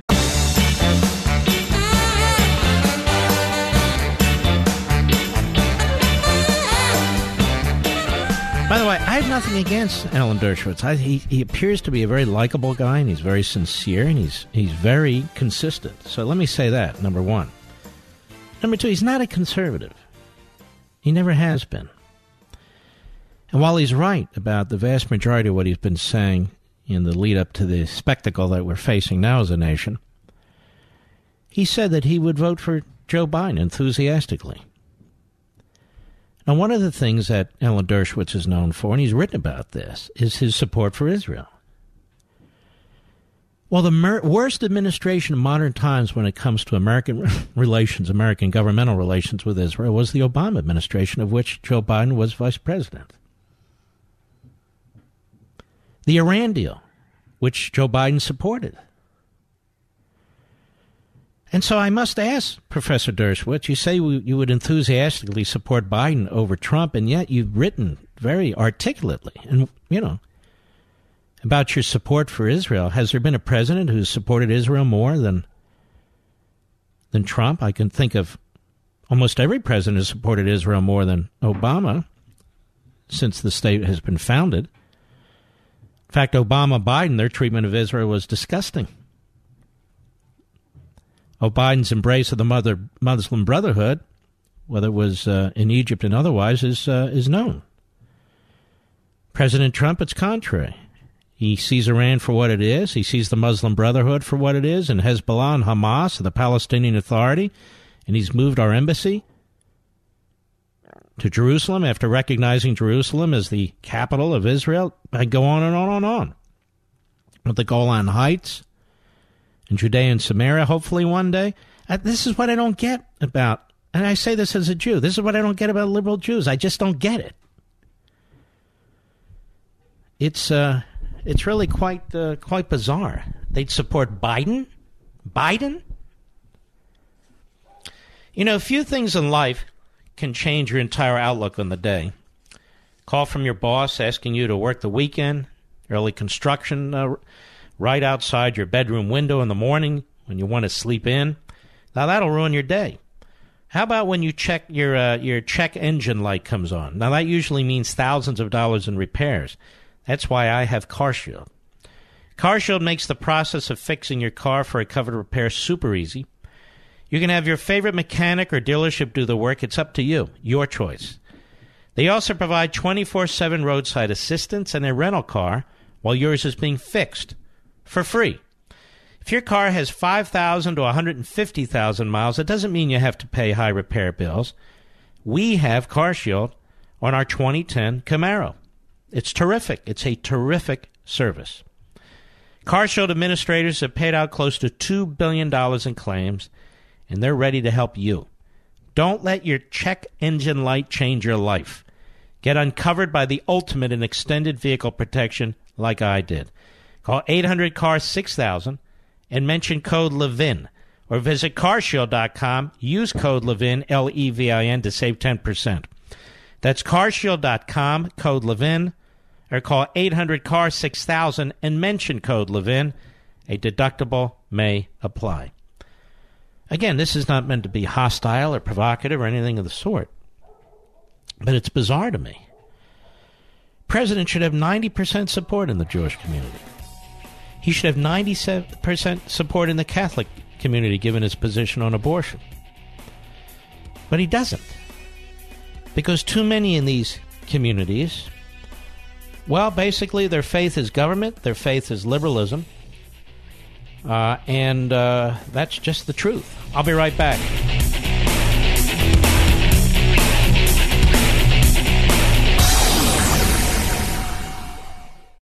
Do you wake up in the morning feeling sluggish and have to drag yourself through your day? Do you feel bloated, tired, and out of shape? Eating healthy is a habit, but most of us don't really know exactly what we should be eating, right? How much we should be eating, and how to properly prepare it. This is why I drink Field of Greens every morning before I start my day. Just one scoop of Field of Greens has a full serving of real, USDA-certified organic fruits and vegetables. Helps boost your immunity using antioxidants, prebiotics, and probiotics. Now, this is real food, not some fake supplement lab powder. Just read the nutrition facts panel on the side. Go to BrickhouseLevin.com and get 15% off your first order with the offer code Levin. Now, you know you're not going to start cooking fresh fruits and vegetables, so let's not pretend. Just get 1 full cup of fruits and 1 full cup of vegetables every day with Field of Greens. Go to BrickhouseLevin.com, BrickhouseLevin.com, offer code Levin. He's here. Now, broadcasting from the underground command post, deep in the bowels of a hidden bunker, somewhere under the brick and steel of a nondescript building, we've once again made contact with our leader, Mark Levin. Hello, everybody. Mark Levin here. Our number, 877-381-3811, 877-381-3811. One of the things that's very troubling to me is the extent to which our enemies get support among the Democrats when the enemy is the problem. You know, they talk about, Trump and his friendship with dictators. It's Trump who confronts these dictators, whether China, Russia, Iran, North Korea even, so forth. He has his own way of doing it. And yet it's the Democrats who immediately jump to the defense of the dictators in their own way by accusing the President of the United States of being a warmonger. How can you accuse Donald Trump of being a warmonger, of all people? And yet this is what's done. You have Beto O'Rourke on PBS NewsHour. By the way, why do we have PBS and NPR? I really don't get it. We don't need them. If you want to get cable or Dish or DirecTV, you got 1,000 channels. So this is Beto O'Rourke and Judy Woodruff, another so-called reporter, cut 11. And by the way, these reporters who are supposed to keep powerful people in check, correct? But if they're on the payroll of government-subsidized media, isn't that a little weird? They shouldn't be, should they? Anyway, Beto O'Rourke, PBS NewsHour today. Go ahead. The Secretary of State, Pompeo, says their U.S. assessment is that Iran is responsible for the attacks on 2 oil tankers in the Gulf of Oman. Do you believe him, number one? And second, if this is Iran that's behind this, what should the U.S. do right now? What I believe is that this is an administration that is gunning for war. So stop. So Iran attacks oil tankers. And this is just the latest stuff that Iran has done. And we're gunning for war. These really are hate America first leftists, aren't they? We're gunning for war? We're not gunning for anything. Go ahead. What I believe is that we can resolve our differences with that country, which are significant, peacefully without invading yet another country in the Middle East. I want to make sure that we get to the bottom of the facts and find the evidence that the Secretary of State is talking about. I want to make sure that we convene the stakeholders in the region to address the instability that we see there. And I want to make sure that we rejoin our partners, our friends, and alliances that this president has turned his back on so that we can achieve our foreign policy goals in the Middle East. Whoa. And notice she doesn't interrupt him. The Gulf states, like never before, are aligned with the United States. Israel and the Gulf states, like never before, are aligned with each other, all against Iran. I don't believe we've ever seen anything like this. And Beto O'Rourke rambles on like he knows what the hell he's talking about when he doesn't know anything he's talking about. We have our partners and friends and allies in the region like we haven't had in a very, very long time. Go ahead. Iran and throughout the rest of the world. All right. Incredible. No wonder he has, like, zero support, and that's why he's on PBS, I guess. But don't you find this appalling? They're always attacking us and the President of the United States and the Secretary of State and Bolton. The soft Republicans who would get us in danger, these isolationist Republicans, I call them Code Pink Republicans. There's not a lot of them, but there's too many of them, who join in with the hard left Bernie Sanders Democrats when it comes to national security and foreign policy. They always have to have their boogeymen, you see. So it's John Bolton and Mike Pompeo. But for them, Donald Trump would be doing things differently. Donald Trump calls the shots. Donald Trump calls the shots. If you don't know that by now, you'll never know it. It's Friday. Sunday is Father's Day. I've been talking a lot. Have I taken a single call, Mr. Producer, in the first 2 hours and 10 minutes of this program? I don't think I have. Let's see what's going on out there. I always want to find out what's cooking. Tyler, Traverse City, Michigan, the great WTCM. Go. Hello, Mr. Levin. Tyler, baby, go for it. How you doing, baby? All right. All right, well, listen, I bought your book. I'm in the middle of it, and I also bought it on the other website so that I can get your autograph. What was that one? Premier Collectibles. Thank you, sir. Yes. So I bought that one too. So I'm going to give one away. But I just wanted to wish you a happy Father's Day. Well, thank you. Same to you. Assuming you're a father. Same to you, my friend. Yes, I am, sir. Well, I appreciate that. And I appreciate you acquiring those books. And in terms of signing books, I have another 1,000 that's to sign for Premier Collectibles if people are interested. Honestly, I just haven't gotten around to it. And then that'll be the end of it. So, Tyler, I want to thank you. God bless you, my friend. Joe, Astoria, New York, the great WABC. Go.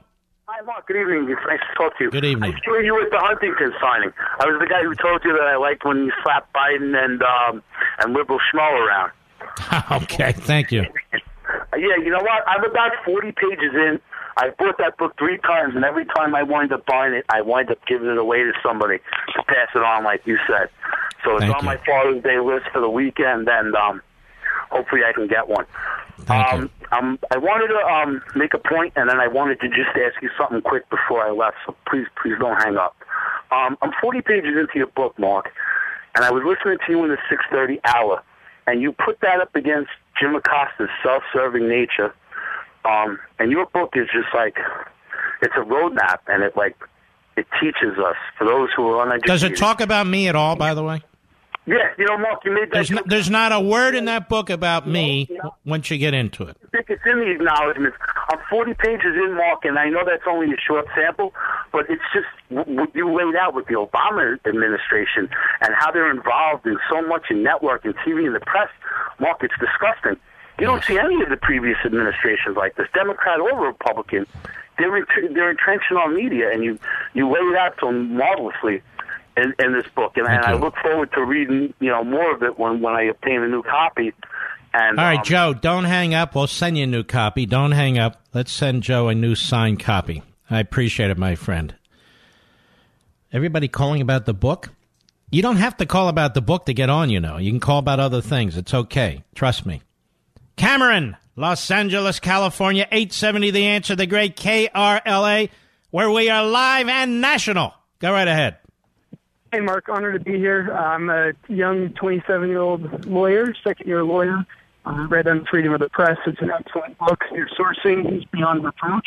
People can look at the original materials, just like a law review article, and I just today gave my secretary and our receptionist at our firm copies of the book. Thank you. I wanted to comment on one thing that I think that dovetails nicely with your chapter on the New York Times, as well as your comments that people wrap themselves in the Constitution while they're also trying to destroy liberty. And that is Justice Jackson's dissent in Terminello versus Chicago. Mm-hmm. It's after he returned from the Nuremberg trials. And I've done quite a bit of research, and as far as I know, this is the only opinion where he references his experiences at Nuremberg and the Holocaust, and it's a free speech base. And you might disagree with some of his references there, some of the reasoning, especially his quote of Woodrow Wilson. But he discusses the effect and how Nazis wrapped themselves in the cloak of supposed liberty, while at the same time... By the way, you know who one of his clerks was? William Rehnquist. I did not know that Justice Rehnquist clerked for Justice Jackson. Absolutely did. Yep. Well, I had the privilege of being the editor-in-chief of a 450-page volume on the Nuremberg trials. Good for you. With the International March of the Living.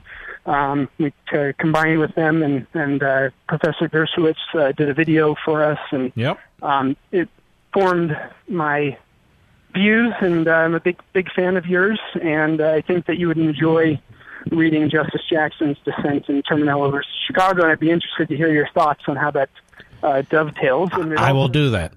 It goes to this last thing goes to your point in the New York Times. The New York Times chapter, Justice Jackson and General Eisenhower both made comments about how the American public was kept in the dark about the Holocaust and had no idea the extent of the atrocities that were being committed on the Jews in Germany and Poland. And, that now in hindsight, and I'm sure if Justice Jackson knew this, all right, it was because the narrative was being purposefully suppressed. All right, my friend, I really, really appreciate it, and I will check out that dissent, and I appreciate it, and I appreciate you. God bless you, my friend. I'm trying to see here. I already went to Joe, right? I'm trying to remember here. All right, let's go to Mike, also Los Angeles, California. How are you, sir? Hi, Mark. Yes, sir. Hi, Mark. Listen, I just wanted to call and tell you, it was driving me crazy when you were talking about that guy Daniel who was talking about the Iranians never lie. Yeah. Yes. I'm a Vietnam vet. I'm in business right now, and I deal with all kinds of people. And I can tell you this: there are two kinds that I have dealt with that you can never take them at their word. And I don't mean to disparage. There's some really sweet people that are Iranians. There are some really sweet Korean people. But the fact of the matter is, when you're dealing with them, you have to... All right, sir. Thank you. I'm talking about the Iranian regime. And I have to say, the Iranians I've met in this country are patriotic as hell. And same with the South Koreans and other Koreans I've met in this country. Same thing. Patriotic as hell. So we're not going to allow you to come on here and do that. But I want to thank you for your service. But let's keep moving. What do you say? Nathan, Savannah, Georgia, the great WTKS. Go. Hey, Mark. I cannot thank you enough for taking my call. I have bought 10 copies of your book on freedom of the press. You must be a rich guy. No, I'm not rich. I clean swimming pools for a living, but I got a lot of libs on my route. Aren't you unbelievable? Mark, I'm giving every one of them with love. I'm going to sign it like my grandma used to sign books to me and ask them, please read this with love. And I just want to tell you that that you've done so much for this country. I cannot thank you enough. I've been on hold forever and glad to do it. And I just want to tell you that I wanted to be the first, but let me just give you a happy Father's Day. Thank you. And one other thing I want to tell you, Mark, I'm the guy that called you that's getting the young kids to download the Mark Levin app. I'm up to 55. Oh, you know what? You're like a great PR guy for me. I want to thank you very, very much, Nathan, and I want to send you a signed copy as well of On Freedom of the Press, so don't hang up. I mean, what you're doing is extraordinary, and I appreciate it. Wow, there's a lot of great people out there, not just because you buy books, but because you're concerned about the future of the country and you're spreading the word. And God bless you all. We'll be right back. Mark Levin.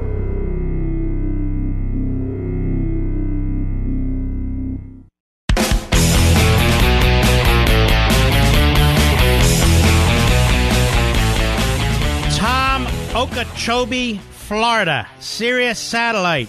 Go. Good afternoon, Mark. It's an honor to talk to you. I'm a new Levinite. It's been less than a year, but I feel smarter already. Aren't you kind? Thank you, sir.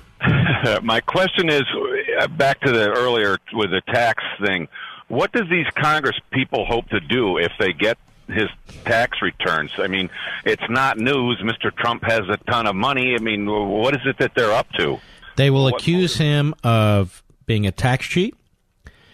They will accuse him of criminal activity. They will bring in their phony experts who are auditors and CPAs to try and undergird those positions. they're not interested in how the IRS handles a president's tax return. They're only interested in Donald Trump's tax returns. And so, see, for me, it isn't, as some people, just release him. No. That's not what's going on here. This is the most successful businessman to ever be president of the United States. And he's not a career politician.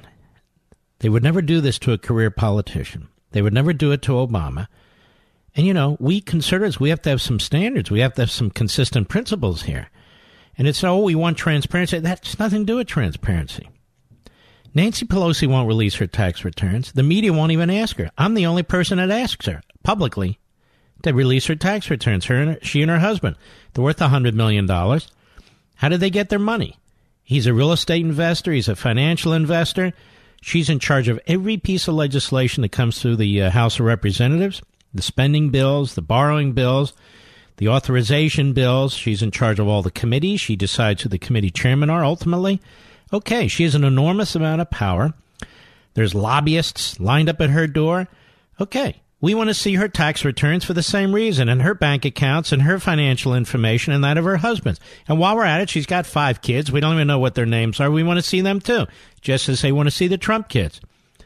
I mean, that's the point. The point is they're doing this to attack a single citizen, a single president, and that's not what Congress is supposed to be doing. Period.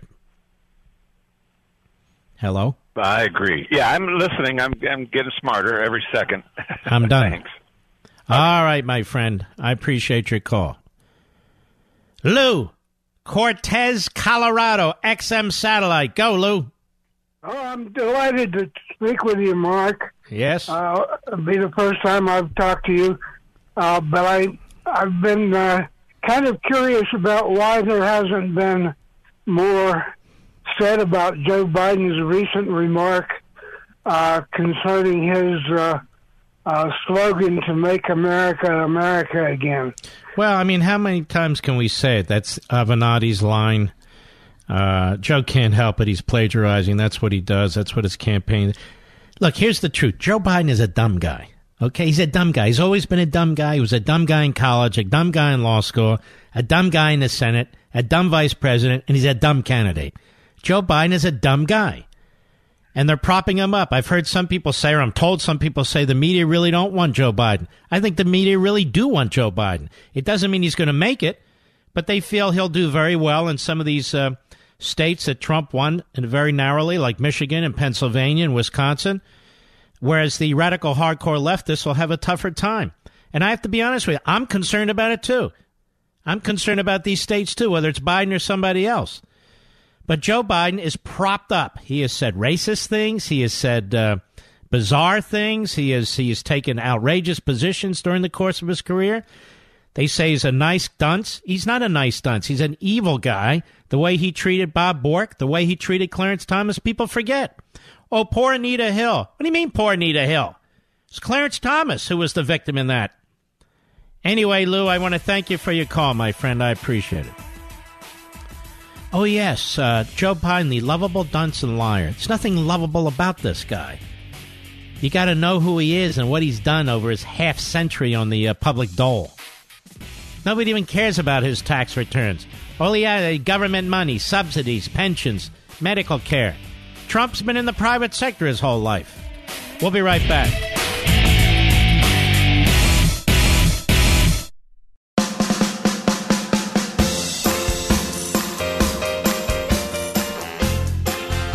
The Mark Levin Show, live and national at 877-381-3811. Let's see. Blaze TV, is that correct? It is correct, Mr. Producer. Well, here's the thing. Levin TV started about, 3.5 years ago, give or take? And then we've expanded it to what was called CRTV. And then we merged. And now we have Blaze TV. And this is what you have to do if you're going to be at the point of the spear and you're going to be competing with all these very, very wealthy individuals and their, newsrooms. And if you've been paying attention to the news, and I know you do, you know that these progressive tech giants like Google and Facebook are trying to silence conservative voices. And just last Thursday, my buddy Steven Crowder joined the program, and he told you that YouTube had removed his ability to monetize his very popular conservative channel. In other words, they're trying to break him. And they've done the same to thousands of other voices. Well, we don't have that problem with Levin TV because we're in charge. And Levin TV is part of the broader network, Blaze TV, because we're not dependent on these progressive tech giants for anything. Levin TV is the network that you've built, and your support is more important to us now than ever. And if you haven't subscribed to Levin TV, please consider doing so tonight. I got a special offer for you because of Father's Day. Visit get.blazetv.com/Levin. Get.blazetv.com/LEVIN to sign up. Enter promo code free speech as one word, and you'll get $30 off your annual subscription. Now, let me tell you something. If you can get through that gauntlet, you deserve $30 off your annual subscription, right, Mr. Producer? So, go to get.blazetv.com/Levin, LEVIN, to sign up. Enter promo code free speech as one word, and you'll get $30 off your annual subscription, and you can gift it to your father, your grandfather, your husband, or your son. Imagine giving that gift plus unfreedom of the press. I mean, that's like a conservative Christmas, I would say. Be unbelievable. All right, I don't really want to do any more of this so-called news, so let me keep checking you folks out for a little bit here. Bruce, Cleveland, Ohio, Sirius Satellite, go. Hi, thanks for taking my call. Yes, sir. Here's my thought. I'm sick and tired of the newscasters, even the ones who I tend to agree with, saying that the mass media blew this 2-year investigation. I don't think they blew it, and I don't think you do either. I think they purposely lie to us. They purposely lie. I'm the one who's been saying this, right, Bruce? Of course, and I read your book, and I love your book, and I was shocked at all the things I had forgotten about over the years. But yeah, I've pointed out. Of course, they're not going to apologize. Of course, they didn't. I mean, they're participating in it. So why the senior level of the FBI needed the media in order to try and undermine candidate Trump and President Trump. Okay, and I agree with you. So my question is this: why do the members of the media on Fox, who I agree with 90% of the time, why do they say the media blew it instead of saying the media lied to us? Because there's a difference. It wasn't that they were negligent. It wasn't that they were not. Well, listen, I can't be specific because I don't know, but you're exactly right. I agree with you. I mean, that's been my position, that they were active participants in this. And when you read Unfreedom of the Press, you'll understand they are active participants in these things. They are progressives. They are social activists. They are Democrats. That's who they are. That's what they do. That's also why they've been ignoring the other half of it with Hillary Clinton and the DNC and all the rest. It's intentional. All right, my brother, good call. I'm with you. Johnny, New York, the great WABC. How are you? Mark, you're a jewel. Thanks for having me on. Thank you. I'm a CPA working in the real estate industry in Manhattan for the past 15 years. My concern with the release of the Trump tax returns is that you're going to have laymen and people who are not equipped to properly analyze these items making snap judgments who don't understand the tax code. I mean, there are so many intricacies as far as real estate goes. Let's talk about depreciation, amortization, all the different things that are going to show gains and losses, carry forwards, things like that. And they're just going to look at the face of the tax return and ignore the fact that it's 1,000 pages long and say Trump lost $1 billion when they just don't have the education or background to properly assess what they're looking at. And aren't you also going to have, you're going to have that, but aren't you also going to have politicians and media types who are going to spin what's in there? That is, they may actually know what they're looking at, but then use it as a cudgel against the President of the United States. And there we are off on more pseudo-events that have as their purpose to defeat his reelection. Well, and I didn't mean to cut you off. That was my next point, is that the media is going to take it and run with these little sort of sound bites and tidbits that they think are going to make a splash, and it plays right into your book, which I'm about halfway through. They're pseudo events, and it's going to be a media circus that actually has no basis in reality. And don't we get a lot of that? Oh, all the time. I feel like look, it's most of what we see, isn't it? Yeah, and look, they just came out with this sweeping tax reform last year, right? And Yep. they claim to simplify everything. Well, in real estate, nothing got simplified. And let's face it, the new code is still 1,100 pages long. Have they read it? I guarantee they have not. You mean the members of Congress? Yeah. Oh, no, they don't read anything. They voted on Obamacare. They never read it. Remember? Well, 100%. I'm just saying that they're going to come out and try to opine on. I agree. I agree. It's all poison. It's all fake. It's all poison, and we don't want to participate in that. Right, Johnny. I bet you're a great CPA, my friend. I am. I don't know how the hell you guys do it. Sit there day in and day out. I mean, even as when I was much more into practicing law, I resented some of the laws I had to deal with. I resented the regulation, and I can't even imagine. I resent the income tax. Can you imagine me as a CPA? I'd be angry the whole time. I wouldn't get anything done. Well, I'd hire you every single day of the week and twice on Sunday, Mark. Oh, then when we both go to prison. Johnny, thank you, my friend. I mean, if you're leaving your taxes to me, you're making a big mistake. All right. Arthur, the great WABC, New York, go right ahead. All right. First, I have 3 points I want to make, and I want to make them very briefly so that I can hear you speak. My first point is I want to express my profound thanks to you for the patriotic work that you do in educating the public. I've been to law school. I've been to college. I've learned more from your several books than I've ever learned from anything else. Oh, man, I appreciate that. No, it's true. And secondly, I'm a father who lost a 24-and-a-half-year-old son to fentanyl, a highly functioning autistic kid. And they tell me in Los Angeles, well, we automatically consider it an accident because it's fentanyl, it's a drug overdose. And it's all what you're talking about. And I just want and I'm very sorry. Thank you, Mark. It's horrible. I'm calling you Mark as if I know you. Yes, Mark is fine. I've been on Blaze TV for 2.5 years, and I've sent out a subscription to a friend of mine because I think what you're doing is important. And as time goes by, I think you will be remembered as a true patriot. But the point that I want to make, the third point, and then I'll hang up because I really want to hear you talk, is that I've read Peter Schweizer's book, and I am appalled at what Biden did in, I think it's 2013, forgive me if I got the chronology wrong, when he flew over on Air Force Two with his son and got $1.5 billion deal for Rosemont Seneca and for his son Hunter Biden and Chris Hines. And I just want, no one ever talks about it. They talk about the buffoonery. Arthur, let me tell you something. Stay tuned. Stay tuned on that. Stay tuned.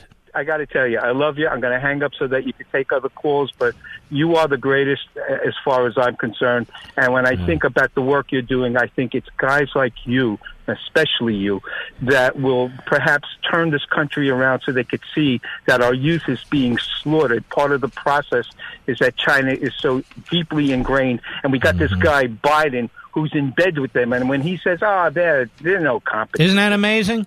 Isn't that amazing? And his kid gets this huge deal. Oh, come on, they're not. And then they reverse course because somebody woke them up. I wish that your analytic brain and your sense of humor too, I got to say, will deal with this topic. I know I'm just covering it peripherally. No, trust me on this. I'm working on it. That is wonderful. I'm going to hang up, and I thank you very much for letting me. And listen, I'm very, very sorry. I cannot imagine losing a child. I can't imagine it. I know you did. I know other people out there have. I just can't imagine it. So my heart goes out to you, Arthur. I want to tell you something else, and then I'm hanging up. Yes. When I read your book, I saw the dedication you made to your parents. My wife and I are putting up the tombstone. The unveiling will be in August, and I'm putting what you said, together forever in perpetual love, and it comes directly from your book. I love you, Mark. Before And I you cry, too. I'm going to hang up. Thank you. All right, Arthur. My best to you and your wife. You never know what people are facing. You just don't know.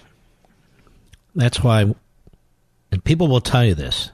When I go into a restaurant, I treat waiters and waitresses, I don't care what people call them, that's what I go, with absolute respect. When there's a taxi driver or Uber driver, treat them with absolute respect. People I come across, I try to do that. When thousands of people come to a book signing, I try to treat everybody with respect. You don't know what people are going through, and you don't know what they have gone through. And I've taught my kids exactly the same thing.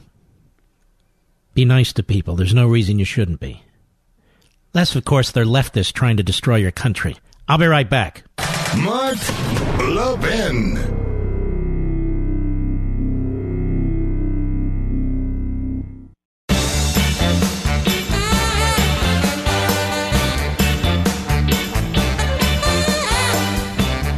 All right, do you wish that double chin would just disappear? Newsflash, ladies and gentlemen, people look at your jawline. It simply tells your age. And here's Robin from Lubbock, Texas. I put Genicel jawline cream on my neck 2 or 3 days ago. This is the best my neck has looked in 20 years. People told me my face looks young, and I'm blown away. Well, with Chamonix's MDL technology, Genicel's brand new jawline treatment specifically targets the delicate skin on the neck area for tight, healthy, younger-looking skin. And you'll see your mirror smile back at you, or 100% of your money back. Hello, 100% of your money back, no questions asked. Call now, and the classic Genicel for bags and puffiness is free with your order. Call 800-SKIN-604, 800-SKIN-604. And to start seeing results in 12 hours or less, Genicel Immediate Effects is also free. No double chin, no turkey neck, no sagging jawline, because no one needs to know your age. 800-SKIN-604 or Genicel.com. Get your 2 free gifts and free shipping now. Call 800-SKIN-604, 800-SKIN-604, or go to Genicel.com. Let us go to Anthony, Chicago, Illinois, XM Satellite. Go right ahead, sir. Mark Levin, I just want to say thank you again for what you do and what your radio show is all about. I just want to tell you, as a former Iranian who came here when I was 15 years old, and I am so grateful that I was assimilated into this country. I truly, truly love what this country stands for. And I just want to tell you, I grew up there in Iran, and Iran was called America East. Mm-hmm. Tehran was beautiful. Mm-hmm. Now I've been back, unfortunately or fortunately. You better be careful, pal. I went back in 2000. I don't care, Mark.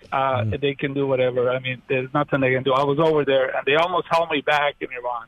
Mm-hmm. And I want to tell you, they have destroyed what the beautiful country that was. I better not say what I want to say. Mm-hmm. It's a beautiful country. It's beautiful people. It's the mullahs. They're like mobsters. They control the economy. They control various geographic areas. They run it like a mob. And but anyway, Anthony, I got to go. Call again. I very much appreciate your call. In honor of all of you, Levinites out there, patriots out there.